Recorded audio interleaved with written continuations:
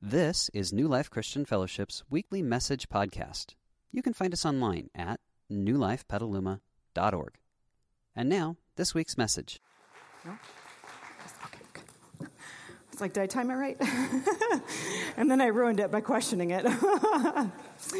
It's so good to be back here with you. I'm Jenny Klaus. I work with InterVarsity, a Christian Fellowship, a campus ministry. So fun to have Maggie, one of our students, and one of your congregation members singing today. I love that song. The original. That was my grandpa's favorite hymn. Such a beautiful song. Thanks for leading us in worship today. So today we end our Thanksgiving holiday. So what are you thankful for from the holiday or from this past year? I want you to share with a neighbor.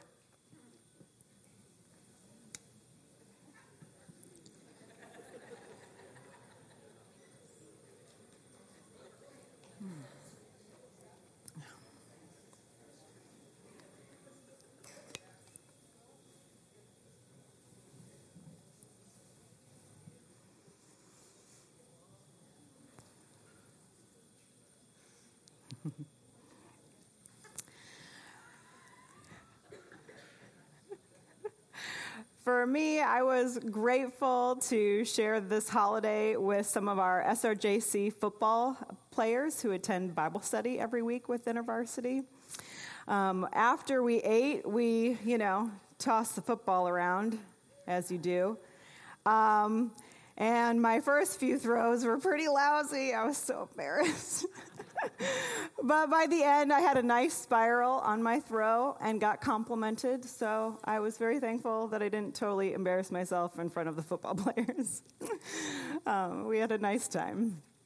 So today we pick up where we left off the last time I was here in October.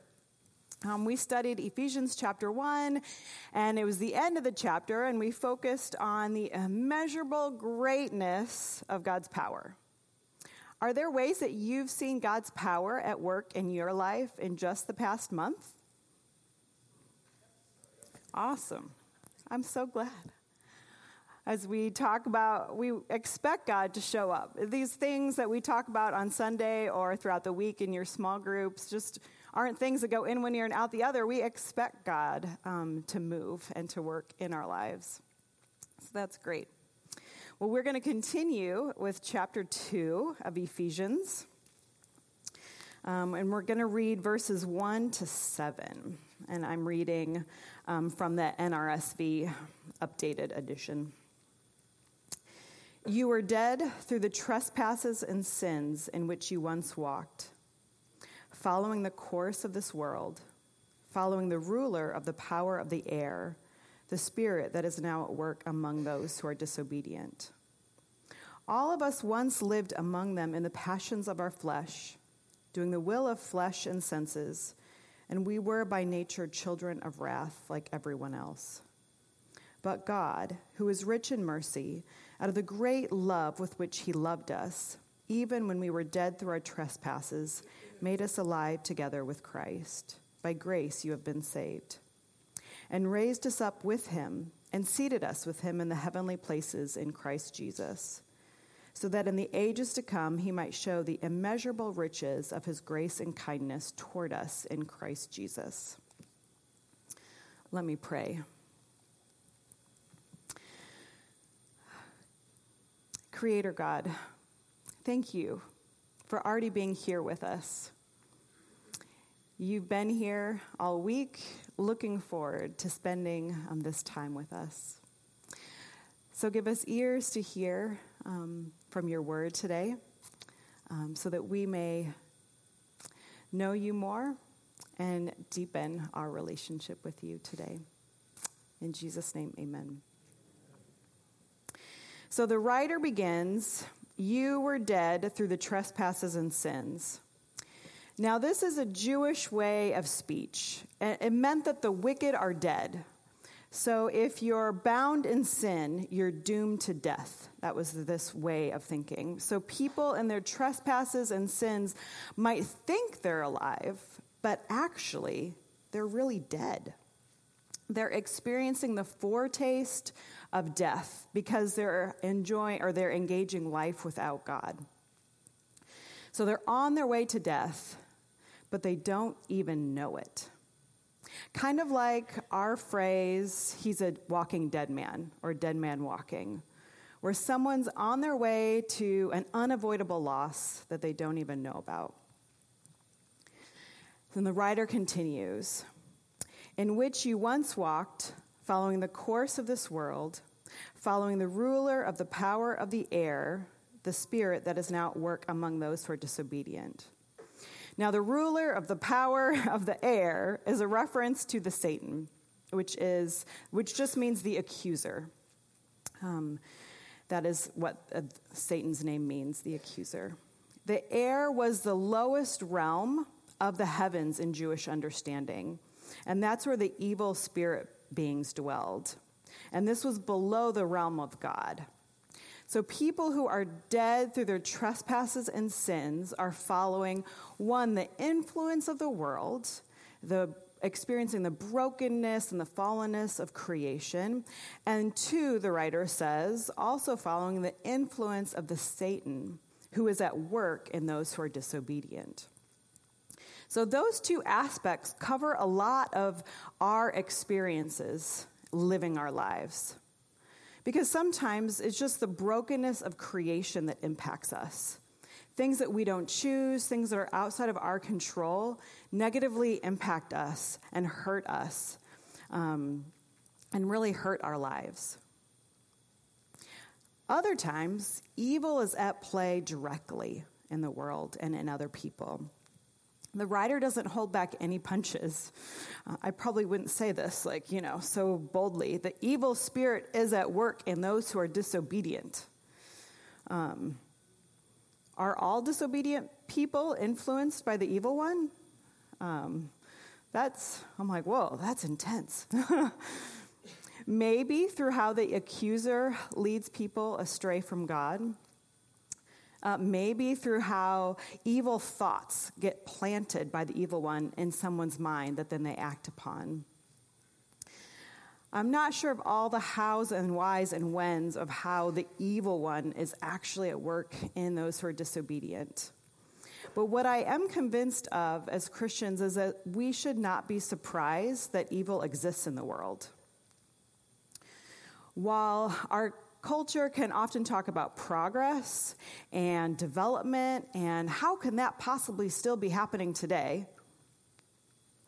we should not be surprised that evil is present and at work among us. Our scriptures make it very clear from Genesis 3 that there is a force in this world opposed to God.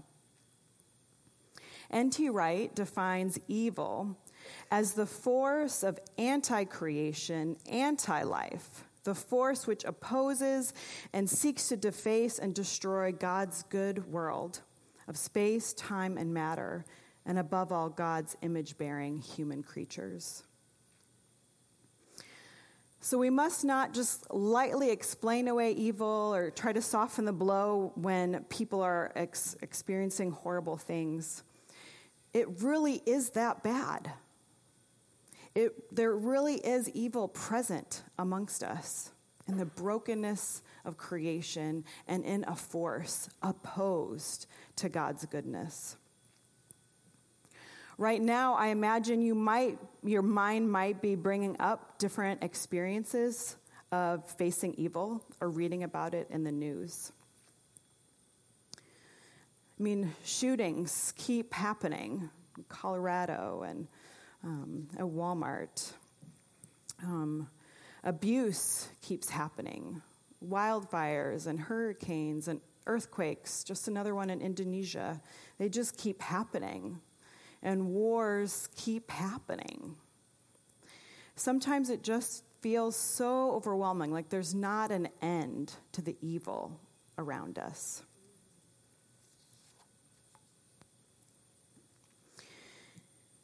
And the writer continues, all of us once lived among them in the passions of our flesh, doing the will of the flesh and senses. We were by nature children of wrath like everyone else. So it's not just evil out there and the brokenness of creation or in the evil one. There's actually evil in us, the writer says. We're responsible for the evil in our passions and our flesh and our senses and our corrupt desires and our disordered thinking. We can tend to blame other people for all the evil in the world, or we can unleash our anger and frustration at all the evil at ourselves. And the writer boldly declares that we are children of wrath, which in the Jewish way of thinking means people destined for judgment, condemned to suffer God's holy anger directed at sin. Andy Crouch, in his book, Playing God, quotes a psychiatrist.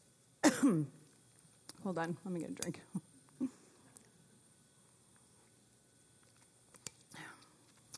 So Andy wrote, all idols begin by offering great things for a very small price. But idols ask for more and more while giving less and less until eventually they demand everything and give nothing. Whatever we put at the center of our lives other than God is an idol, and the trespasses and sins that this writer is talking about. Our idols and sins start off looking really good. We get a great reward without much investment. But over time, the idols will take everything from us and give us nothing in return. So our trespasses and our sins are actually a death sentence because they lead us toward loss, even though they promised us gain. One could say about these 3 verses that when we were dead through our trespasses and sins, when we were following the Satan at work in the world, when we were consumed by our own corrupt desires, that we were the walking dead. We were zombies. We think we're alive, but really we're dead. And we don't even know we're on our way to death. We don't even know we're dead. But that is what we were, the writer of Ephesians says. We were walking dead men. So where have you experienced evil in the world? Or what disordered thinking impacts your life? Or what idols have a chokehold in your life? I want to give you a moment to reflect.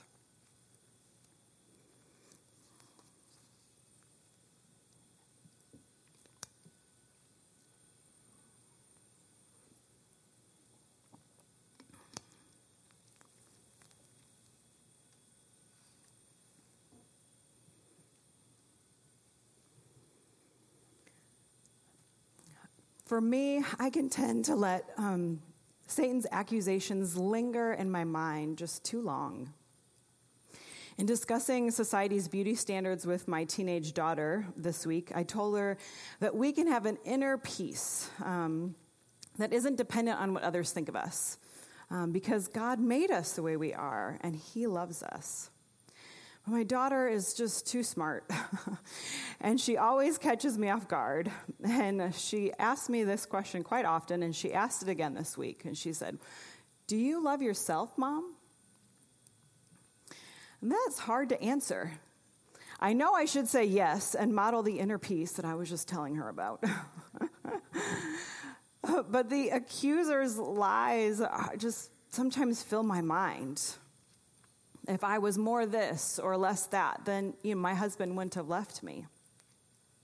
And I know these aren't true, and I would like to get rid of these accusations from my mind permanently, so I could really see myself the way God does and live in His love without fear and worry.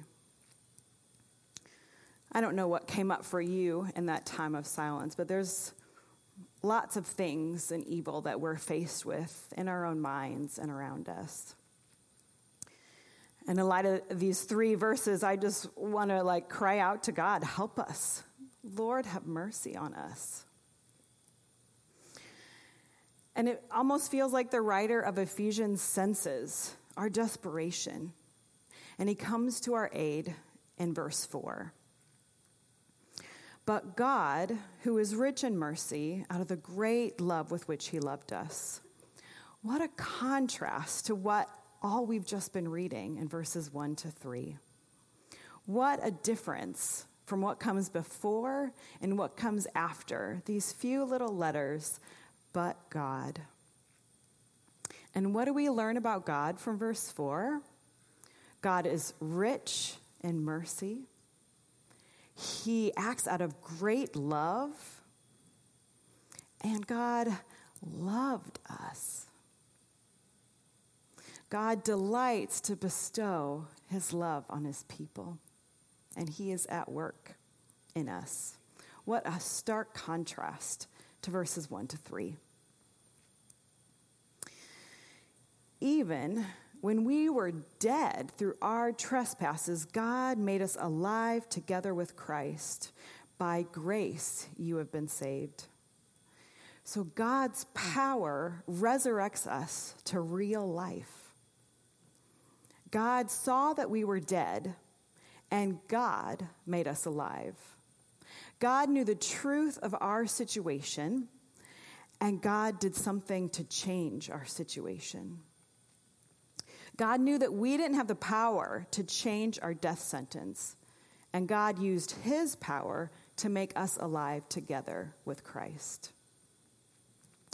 God knows our overwhelming feelings of dread as we anticipate the next news story or a personal experience with evil. But God, out of his great love and mercy, saves us from a zombie life. And God raised us up with him, the writer continues, and seated us with him in the heavenly places in Christ Jesus. Now, this might sound familiar because we talked about this in chapter 1, verse 20, when I was last here. God put this power of his, this immeasurable greatness of power that we talked about last time, to work in Christ Jesus when he raised him from the dead. And he seated him at his right hand in the heavenly places. And Jesus is now in the most honored place in the spiritual realm because he's sitting at God's right hand. So God's immeasurable greatness of power raised Christ from the dead and seated him with him in the ultimate influence in the spiritual realm, and the writer expands on that point here. Jesus' followers are with Christ on his throne. We are seated with Christ and over all the evil powers in the air that he talked about previously. The writer finishes in our section today by saying, so that in the ages to come he might show the immeasurable riches of his grace and kindness toward us in Christ Jesus. All of this is because of grace. This is even the second time we've seen grace. It's repeated twice in this short passage. All of this is from God's grace to us. We don't deserve it, and we didn't earn it, but we receive his love and his kindness and the riches of his grace toward us. So we will experience this fully in the age to come, the writer says, in the age to come. But our salvation has assured us and revealed in Christ so that we can begin experiencing it now. We don't have to wait until the coming age. We have begun to experience the transfer from the realm of death to the realm of life already. And this grace toward us is because of Christ Jesus.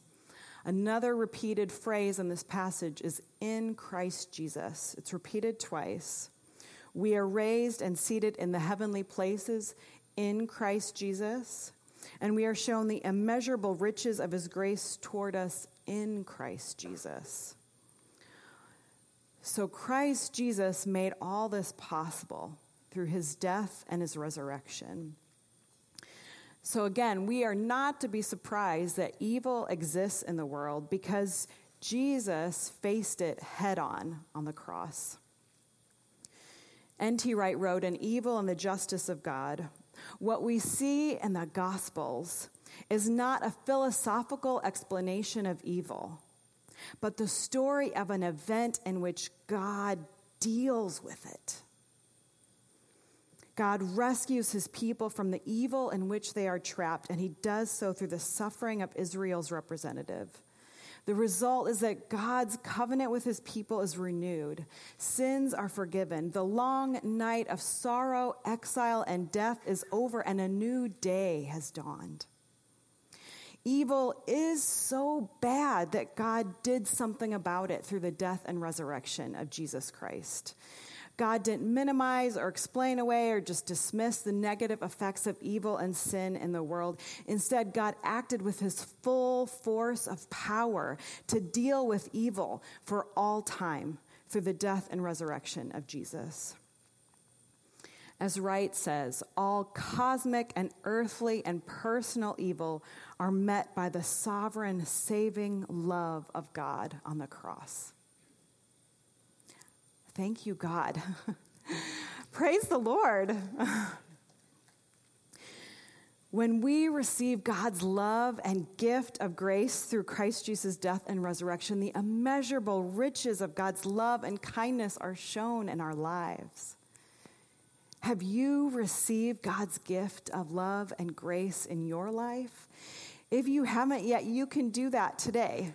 It's a simple thing, and yet it's the hardest thing ever, of saying yes to Jesus, acknowledging that you need him, that you have experienced corrupt desires and sin, and you're caught in your trespasses, and you need a Savior. That can be really hard to admit, but also so simple to say, Jesus, I trust you in your death and resurrection. I want to follow you and become a follower of the way.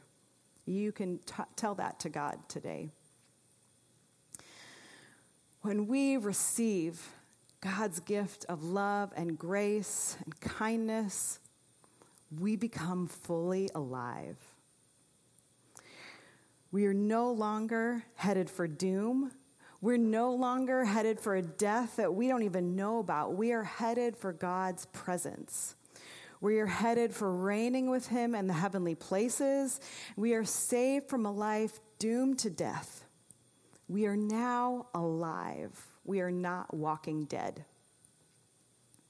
We are dancing alive, or kneeling alive, or jumping alive. What posture does being alive look like for you? When you picture being fully alive, what pose comes to your mind?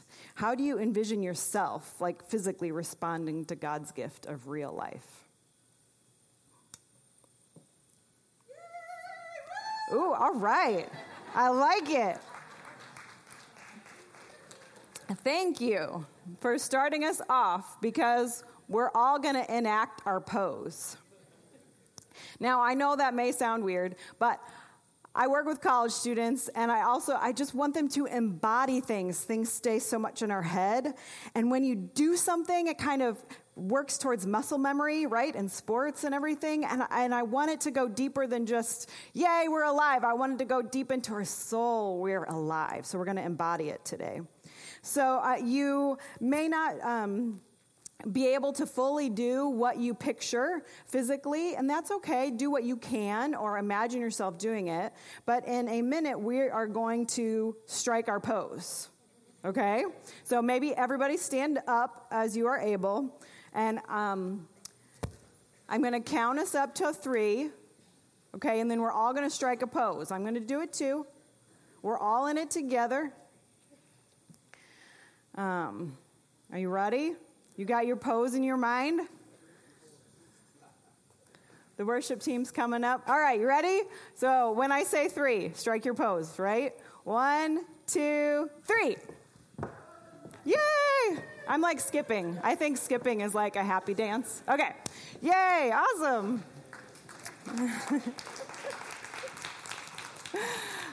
Let me pray. God, this is our act of thanksgiving to you for making us alive. This posture is a foretaste of our new life in the age to come. And this is a picture of your glory seen in our lives. So as we took a risk to vulnerably pose, would you receive it as a gift of our love to you? Amen. You may keep standing.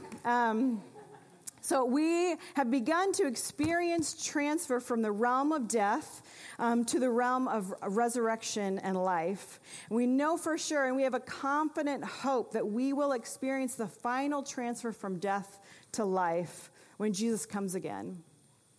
And God fulfilled his Old Testament prophecies in the first coming of Jesus, and God will fulfill his New Testament prophecies in the second coming of Jesus. So on this first Sunday of Advent, we're going to celebrate the hope that we have in Jesus. And we're going to pray Isaiah chapter 9, verses 2 to 7 together as a liturgy. So that's why I want you to keep standing. I will read the leader part, and then all together we will say the congregation parts. All right. Nevertheless, there will be no more gloom for those who were in distress. The people walking in darkness have seen a great light. On those living in the land of deep darkness, a light has dawned. You have enlarged the nation and increased their joy.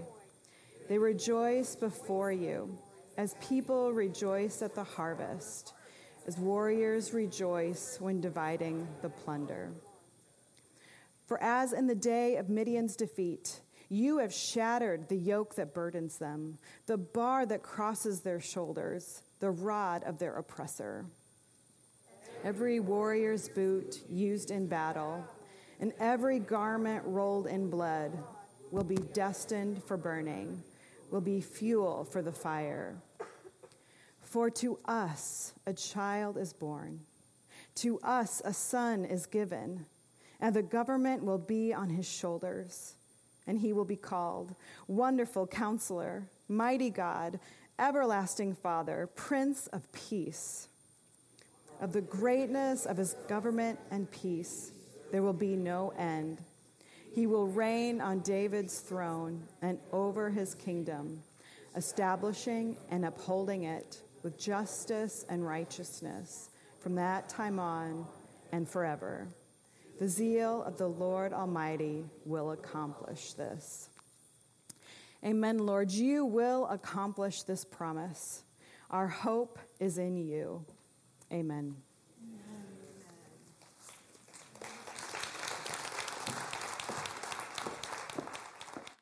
We hope you enjoyed this week's message. You can find more information about New Life, including contact information, at newlifepetaluma.org. Thanks for listening.